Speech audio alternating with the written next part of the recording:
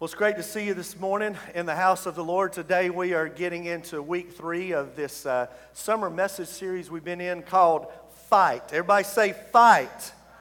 All right, 9 o'clock. Come on, wake up. Everybody say fight. There you are. Okay, now I'm not going to let you sleep this morning. Now I know there's going to be a lot of tendency to sleep in this portion of the room this morning. Okay, because if you didn't notice, there's a homeless camp that took up in the church parking lot earlier overnight. Our students are beginning their Seek Week missions trip, and it kind of got derailed, with everything that's been going on. And so it's going to be a home missions trip, and they started it Friday night with just an incredible night of worship here in the sanctuary. And then last night they were sleeping outside in cardboard boxes with all kinds of animals, I understand. And so what a night they had. But all week long they're going to be ministering in our community. And so if that area, if they start to get sleepy, I may take this water bottle and go Catholic this morning and wake them up, okay? We're going to try to keep them awake as we go today. But we are in week 3 of this series called Fight. We're in Ephesians 6. If you want to turn there, YouVersion Bible app, you can turn there, and we're talking about spiritual warfare and the armor of God. And I meant to mention this for a couple weeks now. I just keep forgetting. But anytime I'm going to say borrowing content from somebody else, I like to give them credit for it. So I've been using 2 really great sources for this series. Tony Evans and his daughter Priscilla Shire has some incredible content and teaching on the armor of God, so I'm using a lot of their stuff. So I just want to let them, they're not going to know, I'm going to say let them know, but let you know that this is not original content with me. But let's look at Ephesians chapter 6. We're going to read these 9 verses this morning, and just to kind of open the door to see where we're going today. So Paul says, finally, be strong in the Lord and in His mighty power. Put on the full armor of God so you can take your stand against the devil's schemes. For our struggle is not against flesh and blood, but against the rulers, against the authorities, against the powers of this dark world, and against the spiritual forces of evil in the heavenly realms. Therefore, put on the full armor of God, so that when the day of evil comes, you may be able to stand your ground, and after you've done everything to what? Good job, 9 o'clock. Stand firm then with the belt of truth buckled around your waist, with the breastplate of righteousness in place, and with your feet fitted with the readiness that comes from the gospel of peace. In addition to all this, take up the shield of faith, with which you can extinguish all the flaming arrows of the evil one, and take the helmet of salvation and the sword of the Spirit, which is the word of God, and pray in the Spirit on all occasions with all kinds of prayers and requests, and with this in mind be alert, and always keep on praying for all the Lord's people. Happy Father's Day to all the dads this morning. Man, I was thinking about this week, we're blessed at Ringgold Church of God with some great dads, with some great granddads, with some great grandads. And so we just want to tell you how much we appreciate you and we love you. And as you're leaving today, we've got a goodie bag for you that just keep you sugared up and ready to go for the rest of the day. There's some good stuff in there. I bought it. I went to Sam's and bought all that stuff. So you better believe you know it's good, all right? If you want to know what I like, a lot of it's in that bag. But I got to thinking this week about, what are the ingredients? What are some of the characteristics of a father? A father is somebody who provides. He's somebody who leads. He's somebody who teaches. He brings wisdom and guidance in our lives. A father is fun. Should be fun. Some of the most fun memories I have are with my 3 kids when they were little. Now, we don't do this now, because dads realize that once your kids get bigger than you, you don't wrestle on the bed anymore. Because then they will beat you because it's 3-on-1 and you'll break the bed. I remember when they were so little, I could hold all 3 of them down at the same time. I can't do that now. They would whip me now. But, dads are fun. Dads also are funny. We hear a lot about dad jokes today, so I'm going to give you my favorite dad joke, and I got to give credit. I think the first person who told me this joke was Van, my brother-in-law, probably about 25 years ago. So here it goes. Brock's heard this one 1,000,000 times. Don't answer it, okay? And I might have told it before. Here's my favorite dad joke. What's green and sings? Elvis Parsley. I know, that's really, really bad dad joke. A really bad, good dad joke, right? Dads also are responsible for the spiritual well-being of the home. I mean, the Bible says that men were supposed to be the spiritual leaders of our home, that we're supposed to love our wives as Christ loved the church. But I think one of the things as men, and to this day, he will, when we're with them, staying with them, he'll go through the house before he goes to bed, check every door in the house before he goes to bed. That's what dads do. Dads protect. And I got to thinking this week, I've got 3 stories. I got one for all 3 of my kids that are protection stories. I'm going to save one of them for last, but I'm going to start with Brock this morning. He's here. He's the youngest. He's 17. He's got the best protection story as far as funny goes because he played sports for years. And just like all kids who play sports, you've got the uniform you're supposed to wear. And he played baseball for several years. And the last few years he played baseball, I didn't have any problem with him putting on all the gear he was supposed to put on, except for one piece. And it would kind of go along with the sermon last week when we talked about girding your loins.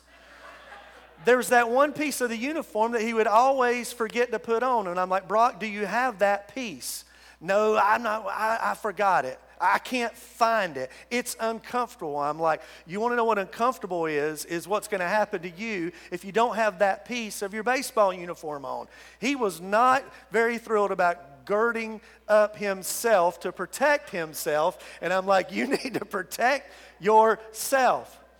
On a little more serious note for Trent, he is our oldest son. He's 22.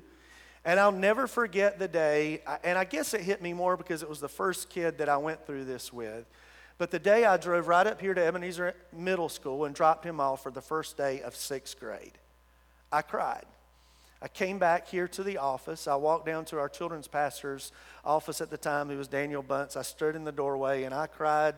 Just big old tears came down, and I said, this one's getting me. And it got me because I knew that there was a shift that was taking place. Everybody knows who has kids who move from elementary school to middle school, things will never be the same again. And it's not so much about, worried about middle school bullies or the homework or the puberty or all those things that are coming, but there's an innocence. There's a change that's taking place, and there's a part of your protection over them that you just can't protect them anymore like you used to as they're moving through those years. And that really, really got to me. And I think maybe it was a little bit heavier on me because I was a youth pastor for many years. I'd seen kids go through those times, but also because I knew that there is a spiritual, real enemy that wants and wanted to take out my son, that wants to take out all 3 of my kids, that wants to take out your kids and your grandkids, all of our kids. And us, no matter how young or old we are, we have an enemy that we are in a fight with that wants to take us out. Paul talks about that, a fight in Ephesians chapter 6. He tells us, he identifies the enemy. He says it's the devil. He says he's not alone. He's got enemies with him. He's got his demonic forces that are with him who are always battling against us. He says that his primary strategy is he uses schemes and deceptive ways to trick us. He tells us that our fight is not with each other. Please remember this in today's culture. Listen to me. Your fight is not with people. People are not the problem. They're the fruit, not the root. The problem are spiritual forces, and you better believe that the enemy is behind every inch of everything we see in our country because he does not want us to be unified. The enemy hates unity if it's in the church or outside of the church. So he's fighting against us. And Paul tells us that in this fight, there are weapons that we can take up. There's a uniform we should wear. We should wear a belt of truth, a breastplate of righteousness. We should have on shoes of peace. We should have on the shield of faith, the helmet of salvation, and the sword of the Spirit. And he tells us that as we fight, we should stand firm. We should stay in the place that has already brought victory. We stand in Jesus. We don't go anywhere, and we stay in that place. And as we put on that armor, Paul tells us to get fully dressed. I messed with you last week. I said, not like during the 8, 9, 10 weeks that you watch from home and you were not probably fully dressed watching from home. You were just hanging out watching. But Paul says, get fully dressed. And last week we put on the first piece of armor, the belt of truth. We talked about that last week. And the belt of truth, when we say the belt of truth, the truth is this.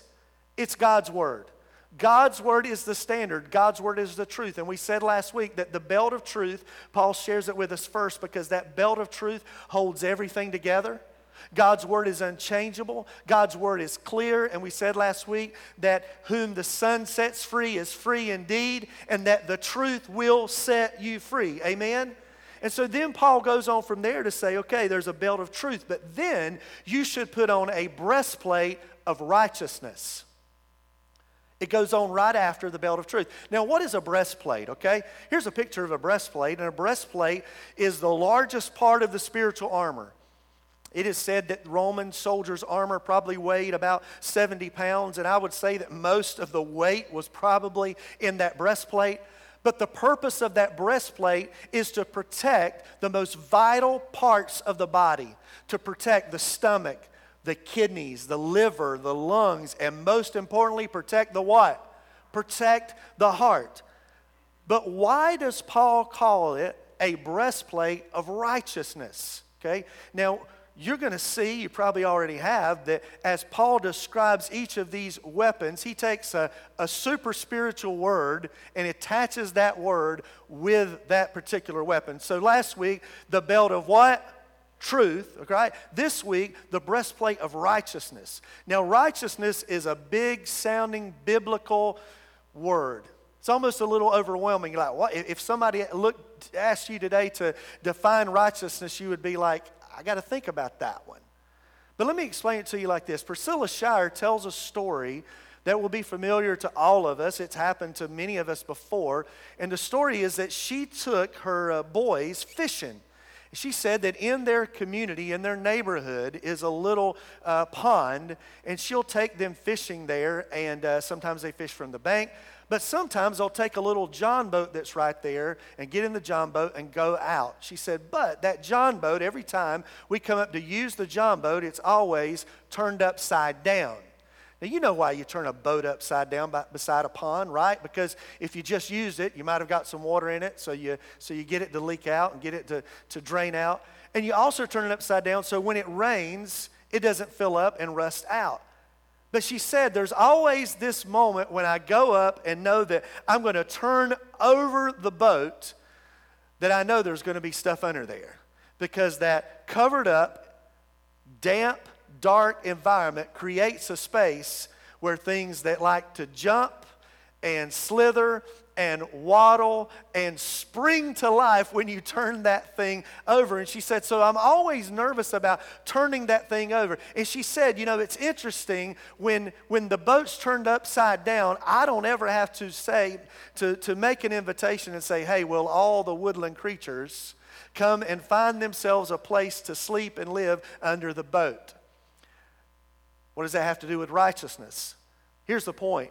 When we live upside down, when we live in dark places opposite of the light of God, we create damp, dark places where the enemy can come and live.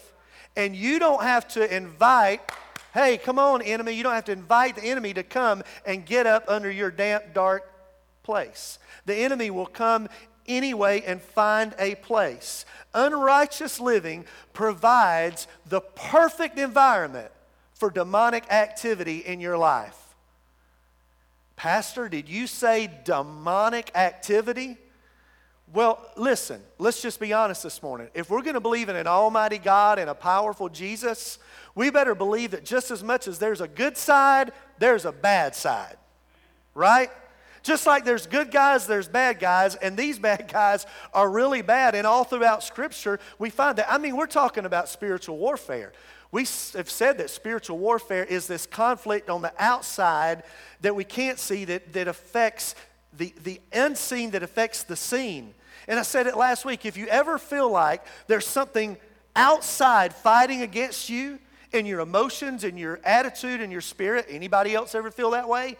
That's not just bad vibes. What bull that is.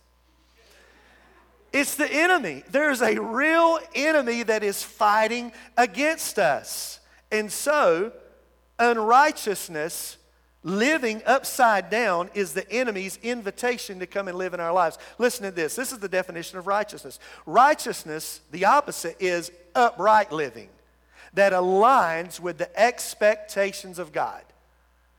Righteousness is upright living that aligns with the expectations of God. So, why is the breastplate so important? Well, I told you last week that these 6 pieces of armor, Paul divides them in 2 sets of 3. The first set of 3, he leads in with the word with or having, and he says, you should always be with the belt of truth. You should always have the breastplate of righteousness. You should always be with the shoes of peace, meaning you don't leave home without them. You always have those pieces on. But then he switches the verb, and then he goes from with to take or take up, and then he says, but take up the shield of faith. Take up the helmet of salvation. Take up the sword of the Spirit. When you need them, take them up. It's like the baseball uniform analogy we said. Part of that uniform, you wear it all the time, whether you're on the field or in the dugout. But then there's parts that you take up when you need them. When you need the glove, you take it up, you go out in the field. When you need the bat, you take the bat and you go up to the plate. Everybody with me? Okay, if your neighbor's asleep, wake them up. Because some of the youth are struggling, man. They're struggling. I'm trying to keep them awake this morning. So in Ephesians 6:14, what Paul is saying here is that this breastplate of righteousness, this is your uniform for right living. Your uniform is making choices that align with God. Again, look at that definition. Righteousness is upright living that aligns with the expectations of God. Listen to this. It's choosing a lifestyle. Everybody say lifestyle. That aligns with God's truth. A lifestyle means that it's not something I take on and put off. Okay? If it's not something that, okay, it's Sunday, I'm going to put on my breastplate of truth. I'm going to put on my Christian lifestyle because it's Sunday. All right? And I'm going to stroll into church on Sunday, all right? And then tomorrow it's Monday morning, so I take it off and hang it up in the closet. And I might pick it up if I go to church on Wednesday night or if I need to be spiritual around somebody during the week. But no, it doesn't work that way. This is a part of the armor, Paul says, that I should have on all the time. Righteousness is lifestyle living. I never take it off. Other words in Scripture that describe righteousness are old words like holiness and obedience, being distinct, being different, being set apart from the rest of the culture. I'll even use the word in today's world. If you live by this book, you would be called weird. We need to be more weird, y'all. We need to be weird. When the world looks at us, they should say we are weird. And we're not talking about legalistic extremes, okay? We've gone through that in the church where we flew the pendulum out there and we said, well, it's all about what you wear and what you look. Only thing we did during that season of the church, we took care of the exterior. We didn't work on the interior. It's like the old song we used to sing, Jesus on the inside, working on the outside. That's what brings change in us. So righteousness will cause us to be different than the world around us. Peter says this in 1 Peter 2:11. He says, dear friends, I what? Warn you, just like what Paul's doing, I warn you as temporary residents and foreigners. He's saying you're aliens. Okay, look at your neighbor and say, you're an alien. Okay? I warn you to keep away from worldly desires that wage what? Wage war against your soul. It sounds like Peter's been copying off of Paul's paper. The teacher would say, y'all are sharing notes, guys. And Peter says there's a battle that's going on here, and if you're in this battle, you need to understand that part of being in the battle is understanding you're temporary. This is not your home, amen? Anybody look at the news and say, I'm real glad this ain't my home. I'm really glad that there is a heaven to live for and to be excited about. Again, upright living, righteousness is upright living that aligns itself with the expectations of God. So, when people look at your life and my life, they should see that our morals, our choices, our actions, our values, and our decisions are different than the world's. We shouldn't be looking like the world. We're supposed to come out from the world. Is that still true? Amen. It is, if you amen or not, okay? It's true. So, That's kind of what that breastplate of righteousness is all about. But what is the function of it, okay? There are 2 functions this morning to the breastplate, okay? Only 2 points this morning. Pretty simple. The first point and the first function of the breastplate is that it connects. Everybody say connects. Now, you might not know this, but we put on the belt of truth first, then we put on the breastplate of righteousness second, because that breastplate literally would connect to the belt. There was a hinge there, and there was a place where it would connect so that they worked in unison. They would work together. What that tells me is that Paul says, okay, he uses the belt of truth and then the breastplate of righteousness. They connect to each other, and that means there is a connection, watch this, between truth and righteousness. They work together. So watch this. We should affirm God's standard, which is what? Truth. And then align our behavior with His standard, which is, okay? It's not enough just to know the Word.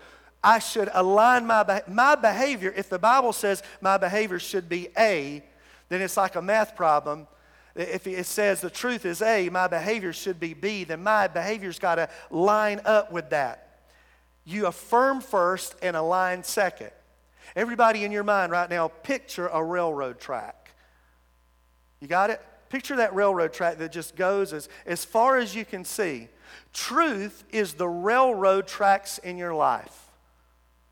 God's Word provides the railroad tracks in your life, and righteousness is the train of obedience and behavior that aligns with God's railroad tracks of truth and rides them out in the distance. Remember, we're in a fight, okay? Everybody say fight again. Don't forget we're in a fight. And the enemy's goal for your life and mine, and somebody who's lived a little bit of life, those of you who are a little bit older this morning, can you just testify today that you don't get past 50 or 55 or 60 and the enemy just says, okay, I'm done with you, I'm going to just work on the young people? No, he keeps coming, doesn't he? He keeps trying to pull you off the track. See, the enemy wants your behavior to be out of alignment with the truth. So he tempts, he affirms, and he celebrates anytime he can take you by the hand and lead you off the track. Anybody here ever seen anybody whose life was tracking down the track, but the enemy got them off track and led them not just 1 step, 2 steps, 3 steps, and everybody still remember that track that we had in our mind? And the track's going this way, but now I'm out here in the woods, I'm down in the ditch, I'm over here in the lake, and I'm way off. My life is way off from the track where I started. Anybody know anybody who lives that way? Anybody ever lived that way before in your life, where you were on the track and then the enemy just pulled you off? Okay, some of you are nodding. You know what we're talking about this morning. But here's the thing, guys. Satan, we've said in this series, and we're pounding away, reminding you that he cannot overpower you because of that right there. He lost his power when Jesus defeated him on the cross and resurrected 3 days later. Amen? So since he can't overpower you, what he wants to do is work right here in your what? He works in your mind. And so he has a playground right here in your mind, and he's trying to trick you. And so he's pretty predictable when you think about it, because the devil's schemes will come at you in those moments when you're weak, you're lonely, you're hungry, you're tired, you're fearful, you're frustrated. The enemy comes a little bit more into your life when your marriage is a little rocky and you're arguing a little bit more. Comes a little bit closer when there's problems on your job or with your finances or with your kids. He's watching. He's looking to see those opportunities where he can slither into your life and use those moments of weakness. See, those things aren't by chance. Satan's tricks are not some big mystery. It's not like trying to figure out how back in the day David Copperfield would make the Statue of Liberty disappear, or all these magic tricks we've seen. His tricks are not, it's not something that we're trying to figure out. We know how he works. It's just the same way he did with Jesus. In Matthew 4, Jesus has been fasting for 40 days and 40 nights, and your Bible says when he finished the fast, the scripture said he was very hungry. Not just hungry, he was very hungry. And what did Satan tempt him with? Food. He was probably tired too. He was probably wrestling with, what was next. And the enemy came against him, but what did Jesus do? Jesus stood up against him with what? The truth. He gave him the truth, and the truth set Jesus free. We said, before that when you resist the enemy will what? Flee. So God doesn't tempt us. God isn't the one who tempts us. It's Satan who comes along. And Paul says we need to stand firm. We need to be aware of his schemes and his strategies. We need to know that when I'm feeling tired or worn out or frustrated or fearful or all these things, I might be in a place for the enemy to come against me. Again, righteousness is right side living that aligns with the truth of God's word. The truth has got to align in my behavior. So, reading the Bible is good. Praying is good. Coming to church is good. Giving is good. Serving is good. Listening to worship music is good. All I'm doing is checking the box if the things I'm hearing, reading, praying about, singing about do not get off the page and into my behavior. There's a lot of box checkers in the Christian world. They check the box, I come to church. Then the rest of the week, their behavior does not line up. I checked the box, I read a 30-second devotion. Give me a break. I need more than a 30-second devotion for the rest of my week. Anybody else know what I'm talking about? I need to be in constant communication with him. Look at what James said, the half-brother of Jesus in James 1. He says, don't just listen to God's word. You must what? Do what it says. Otherwise, you're only fooling yourself. For if you listen to the word and don't obey it, he says it's this foolish. It's like if you go to the bathroom, you look at yourself in the mirror, and then you walk out and you forget what you look like. You see yourself walk away, you forget what you look like. But if you look carefully into the perfect law that sets you free, oh my goodness, what have we been saying? Whom the Son sets free is free indeed. If you know the truth will set you free. Sounds like James had been listening to some of his half-brother Jesus teaching. He's borrowing from Jesus' paper now. The perfect law sets you free, and if you do what it says, not just hear it, you do it, then you won't forget what you've heard, and God will do what? God will do what? There is blessings that come when we live in alignment with the Word of God. Amen? Okay, let's go back to our illustration of Father's Day and fathers protecting. When a father's teaching his son or daughter how to drive, the first thing that they will introduce them to is before the keys, before the oil change, before the brake, they say this is in this vehicle, and it's the most important thing, and it's the seat, what? Belt. The seat belt. Is a seat belt in every car? It has to be. It's required. But unless I take that seat belt that's there, and I pull it across my chest, my breast, unless I pull it across my breastplate of who I am, unless I pull it off and I connect it, it does no good. The truth hangs there in that car. The truth is that seatbelts save what? Lives. But the truth doesn't work unless I pull it across me and lock it in. The truth in action brings protection. But let's be honest, okay? Even some of you hear this word we're talking about this morning, righteousness, you're like, well, that sounds heavy. I mean, I understand why it's the heaviest piece of the armor, because righteousness is heavy. That just seems like too much to be able to do, because if I go back to my definition, the definition says righteousness is upright living that aligns with the expectations of God. Anybody ever read the expectations of God, look at your life and say, I just can't seem to live up to those expectations. I battle to live up to the expectations of God's word. You're not alone in that. Paul, who wrote everything pretty much that we're talking about this morning, in Romans chapter 7, he said, I have this ongoing battle inside of me.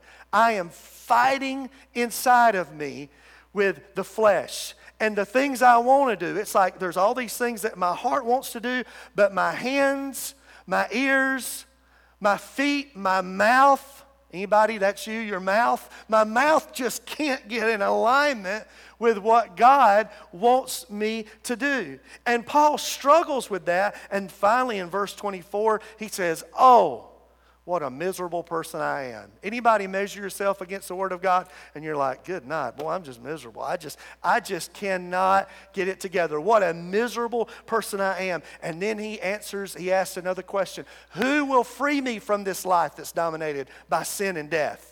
He finds himself frustrated and overwhelmed in his pursuit of righteousness. And a lot of times when people get there, they'll do one or two things. They'll either say, I can't do it. They'll walk away with discouragement and despair. They're on the track and they just get off the track and say, I cannot live according to that track. It's too much. I'm going to do something else. Or they'll stay on the track and they'll try to create energy for their own train and work harder and pray harder and try harder and just try to make it all about what they do. What I do. And then it becomes independent of what God wants us to do. And that is to depend on Him and to lean on Him. We feel like we have to perform for God. But here is great news about this connection. We said a while ago, the belt of truth connects to the breastplate of righteousness. There's a hinge and a connection point, but the connection physically in that armor wasn't just so that it would all be connected and it would work well. Remember I told you that this piece of armor was the heaviest part of all of it.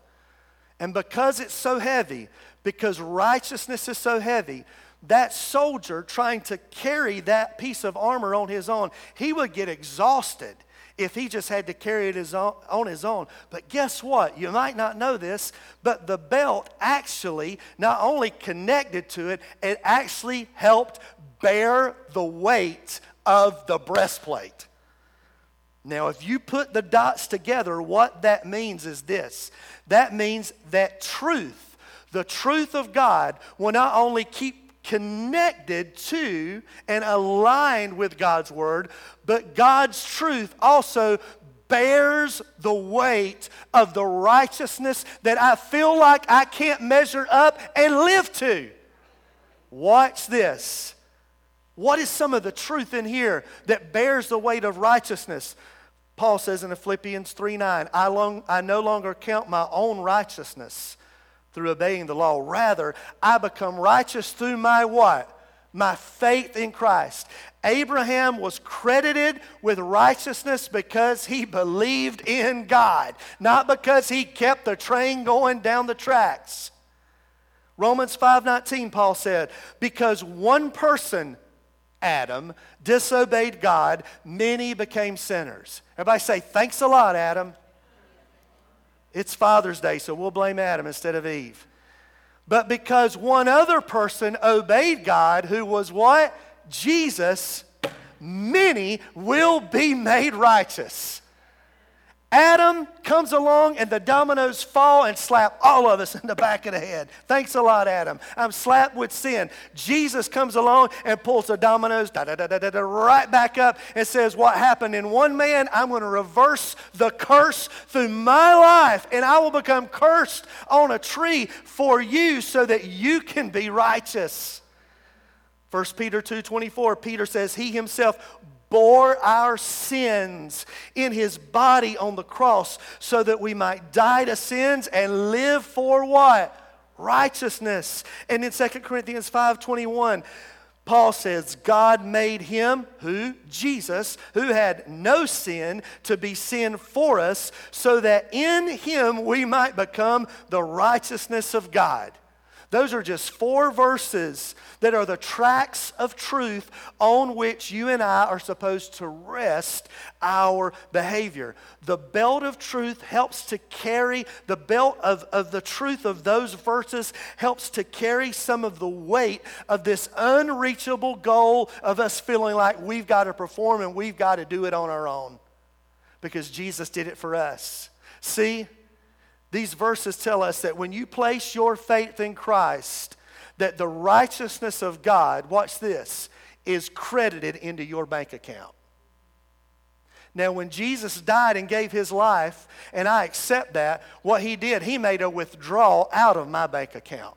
He withdrew, oh, this is good. He withdrew the sin and the shame and the disappointment and the wrong choices out of my bank account. But Jesus' death, when I accept that and believe in him, doesn't just remove everything from my bank account. Oh, no. Jesus became sin for you and I, that he may credit my bank account with righteousness. So that when I don't have any righteousness, I can look in the bank account and I'm never overdrawn because there's his righteousness, not my own.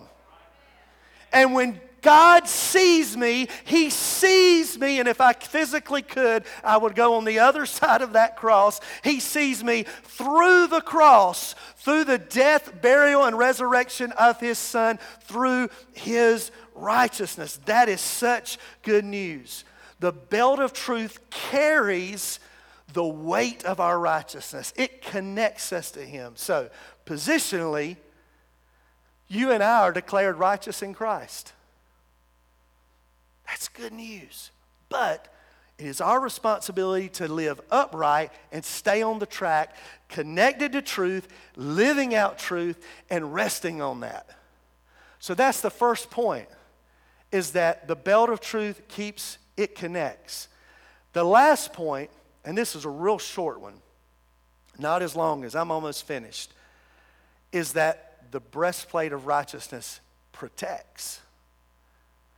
So if I've got those things in place, then I've put myself in a position for protection. We said that that piece of armor protects the most vital organs: stomach, liver, kidneys, lungs, most importantly, the heart. And there is a result of this connection. Follow the science. We hear that all the time now. But follow the word, okay? First, you've got the belt connects to the breastplate. Truth connects to righteousness. And when I know the truth and I live by the truth, I'm connected to the truth, the result is that there is a protection that comes over my life. What's the most vital organ that breastplate of righteousness is supposed to protect? The heart. Proverbs 4:23 says, above all else, guard your what? Guard your heart, for everything you do flows from it. So that protection of everything that we just talked about, when I live it out, it protects my heart. When I live it out, also, there's protection against the schemes and the attacks of the enemy. Listen to this. A byproduct of right living is that it protects you from permanent and lasting damage of the enemy. You've heard me talk a lot this morning. Don't miss that. A byproduct of right living is that it protects you from permanent and lasting damage of the enemy. Clean living works. Because the enemy would like nothing more than to derail you off the track and get you addicted to all types of substances or things in your mind and in your spirit, and then he's got you. But watch this. This breastplate of righteousness, what it does, it protects our heart. It protects us from the attack of the enemy. And then I thought about this verse of Scripture that we've been the one we've looked at the most over the last few months as believers. Psalm 91. We talked about it in terms for the times. The week we had the tent up here and we talked about the sheltering in place. But listen to these words in the context of the breastplate of righteousness. Whoever dwells in the shelter of the Most High will rest in the shadow of the Almighty. If you say, the Lord is my refuge, and you make the Most High your dwelling, no harm will overtake you. No disaster will come near your tent. For He will command His angels concerning you to guard you in all your ways. Whenever I live a righteous life and I stay on the train tracks, just my right living guards me from so much of the sin and junk in this world. Amen? Anybody know right living will guard you from some garbage? There's enough junk that comes at you anyway. There's enough unexpected tragedies and sicknesses that happen in this world anyway. Why compound the problem by having an addiction? And then He says, because He loves me, says the Lord, I will rescue him and I will what? Protect him. For he acknowledges my name. He's on the track. His life is tracking. He acknowledges my name. He will call on me. God, I need you. And I will answer him. I will be with him in trouble. I will deliver him and honor him. And with long life will I satisfy him and show him my salvation. Listen to the words of Jesus. If nothing else convinces you, listen to the words of Jesus. Jesus said, blessed rather are those who hear the word of God and what? Y'all still awake? What? Obey it. Jesus said it's not enough just to hear it. See, I told you James, his half-brother, was copying off his paper. Not just enough to hear it, but Jesus said we must obey it. I told you there were 3 Father's Day protection stories I want to share with you. I told on Brock and I talked about Trent. Let me tell you a story about my daughter, Jaden. My daughter is 18, just finished her first year of college, be 19 here in just a few weeks. We had just made a move in our lives, her 5th grade year. And that move was really difficult for her. At the time, I really didn't even realize it how much, but over the years, I've learned even more how hard that move was for her. But as a 5th grade girl, changing schools and all that she went through so many things during that time. She started talking to me and Tressa about some of the things that were going on in her spirit and in her mind, some of the fears she was having, some of the battles that she was having. She was saying some things that were scary. And Tressa and I were like, what do we do with this? Our daughter is really having a spiritual battle as a 5th grader. And having these thoughts because she was so down and getting almost depressed. And the Lord led me to take a CD. And I made a CD of some worship music, a bunch of worship songs. We took a little boom box and put it in her bedroom. And I said, when you go to bed at night, baby, I want you to play this CD. And she began to do that. I would walk by her room at night and hear that worship music. Songs about the truth of who God is and what Jesus has done, singing over her as she slept. Can I tell y'all, it wasn't very long that whatever the enemy was doing in her life subsided. It wasn't years. It wasn't decades of this battle. And she kept doing that for years. And now she sings all the time, all around the house. I hear her singing upstairs all the time. And I thought about it this week. As a father, my instinct was, what can I do to protect my daughter? Sometimes dads, moms, those things are out of our control. There's nothing else we can do within our control, but that's when we lean in. And in the spirit world, we say, I'm going to put on the belt of truth for my daughter and the breastplate of righteousness and the things that are true and right. I'm going to make sure those things are communicated over her. Watch this verse of scripture from Jesus. Jesus said, if anyone loves me, he will keep my word. And my Father will love him. And we will do what? Come to him and make our home with him. Whew. Oh, if you're with me right now, that should sink in your spirit. Because what that verse says is that when I say I love the Lord, and I'm not only just on the track, but I'm aligning my life with the truth of God's word. Jesus says, not only do I love you, but the Father, the ultimate protector, loves you. And we, oh, look at that word. Everybody say we. We will come, Father, Son, Holy Spirit. We will show up in your daughter's bedroom when she's in a spiritual battle at 11 years old.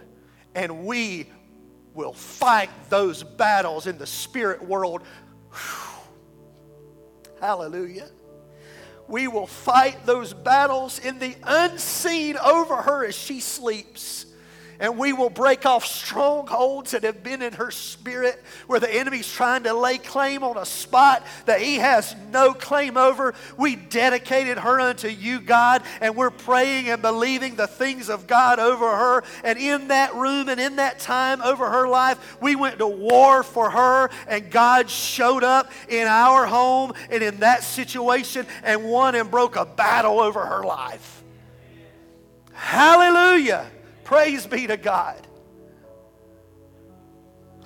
Well, Sister Carolyn stood right there on Wednesday night and we were talking and she said, I don't know how people do it without God. I don't either, y'all. And if you've been trying to do it without God and you realize that, hey, I can't keep the train on the track.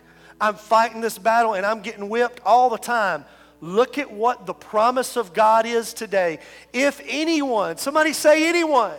If anyone, if whosoever loves me and will keep my word, the Father will love him and will come to him and we will make our home with him. Righteousness is upright living that aligns with the expectations of God. It's connecting to truth. It's allowing my life to rest on his righteousness and then receiving the protection that comes from it. Amen? Let's stand together this morning. And the worship team is coming today. And as they come, can we just begin to sing this song together today? You're a good, good Father. It's who you are. Come on, say it. It's who you are. It's who you are, and I'm loved by you. It's who I am. It's who I am. It's who I am. You're a good, good. Come on, say it out. It's who you are. It's who you are. It's who you are, and I'm loved by you. It's who I am. It's who I am. It's who I am. You are perfect. You are perfect in all of your ways. You are perfect in all of your ways. Sing it out, come on. You are perfect in all of your ways to us. Yes, you are. You are perfect in all of your ways. You are perfect in all of your ways. You are perfect in all of your ways to us. Say love so undeniable. It's love so undeniable. I can hardly speak. Peace so unexplainable. I can hardly think.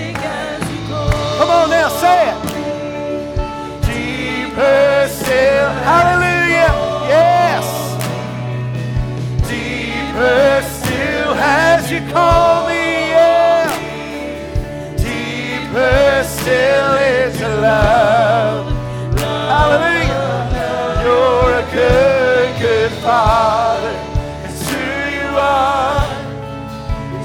Hallelujah, hallelujah. It's who you are, and I'm loved by you. It's who I am.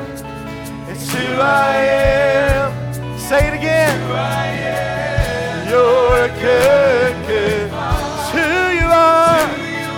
Yeah. It's who you are. It's who you are, and I'm loved by you. It's who I am. It's who I am. It's who I am. We'll give him praise for that today, church. That he is a good, good Father who sees it all and knows it all. He gives us and imparts to us righteousness beyond what we deserve. And he connects us and protects us by his Holy Spirit. God, right now I pray over your people.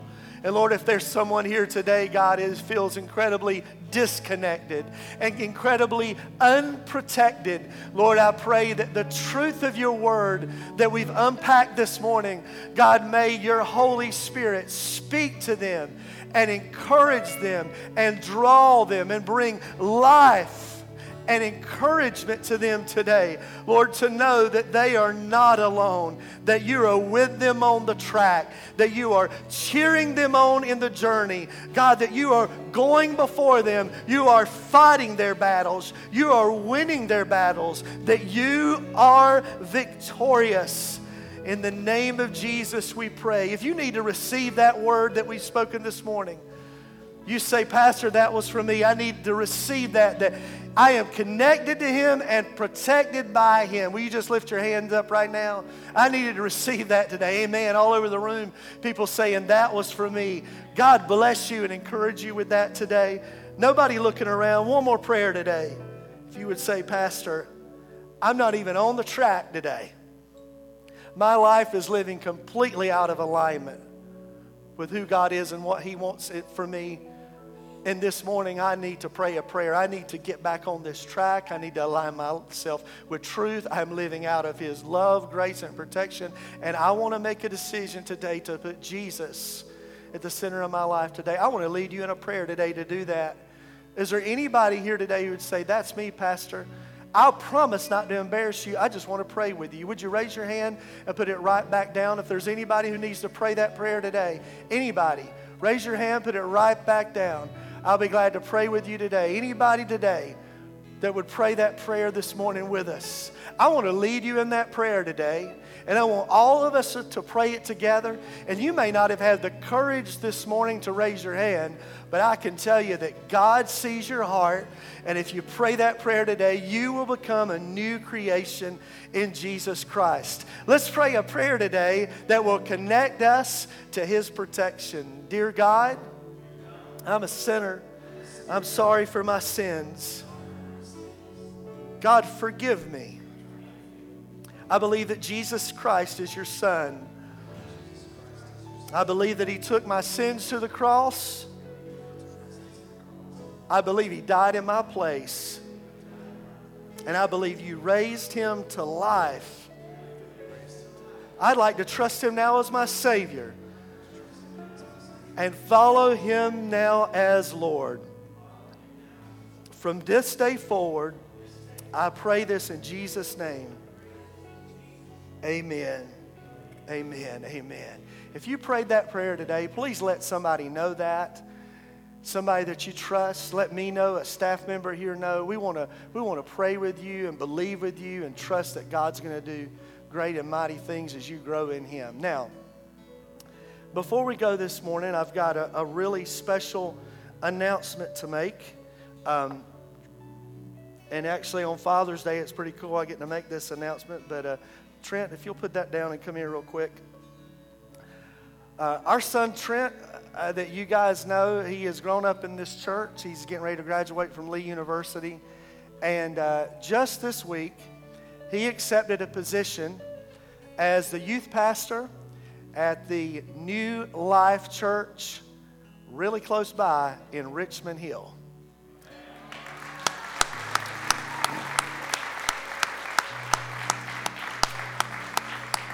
And it's really cool how the Lord works. He is going to be working with Ryan and Raina Ogden.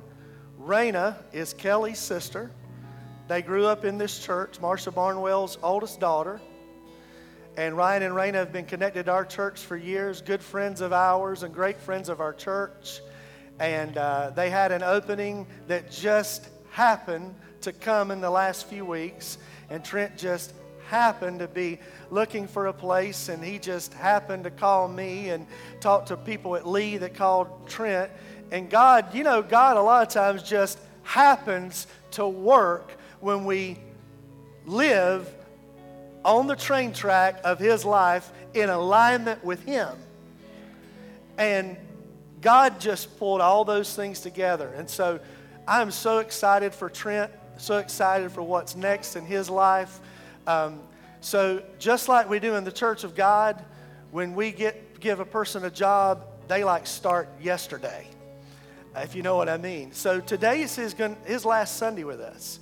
Probably his last Sunday for who knows when. He'll be back at some point, I'm sure, but he's not going to be far away. And so what we want to do this morning, and we're going to do this in the second service as well, but I'll do this with anybody, not just it's my son.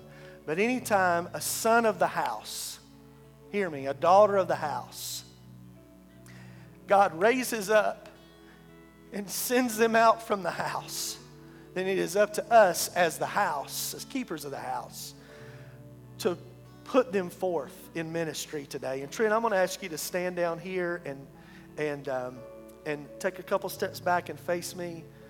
I'm going to ask our leadership team, our Church and Pastors Council to come, and anybody else who wants to come. And right now, I don't give two flying rips about social distancing. We're going to lay hands on and pray.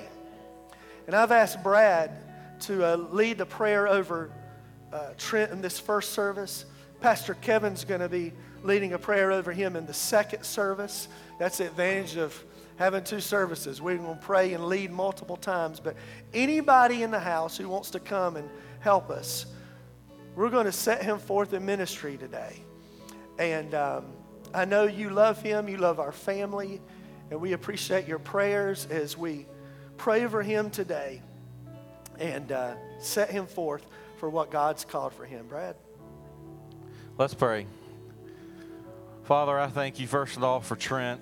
I thank you for the heart that you've placed in him, God, just to serve you with all that's within him.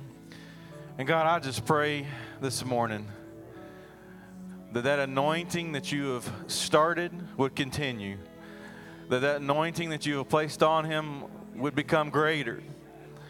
And God, we just pray that anointing would draw people to your presence, that would draw people, God, to you. And God, I pray specifically for Trent as he enters into this new time. I pray, God, for vision. I pray that as he begins to look out and survey what's in front of him and try to figure out what's next and what steps and directions he should go in the ministry that's in front of him, I pray in Jesus' name that you would make his vision clear. I pray that there will never be a time where he questions what you've placed inside of him. I pray that whatever the task is, whatever the job is, that the vision of what you have placed inside of him would be clear.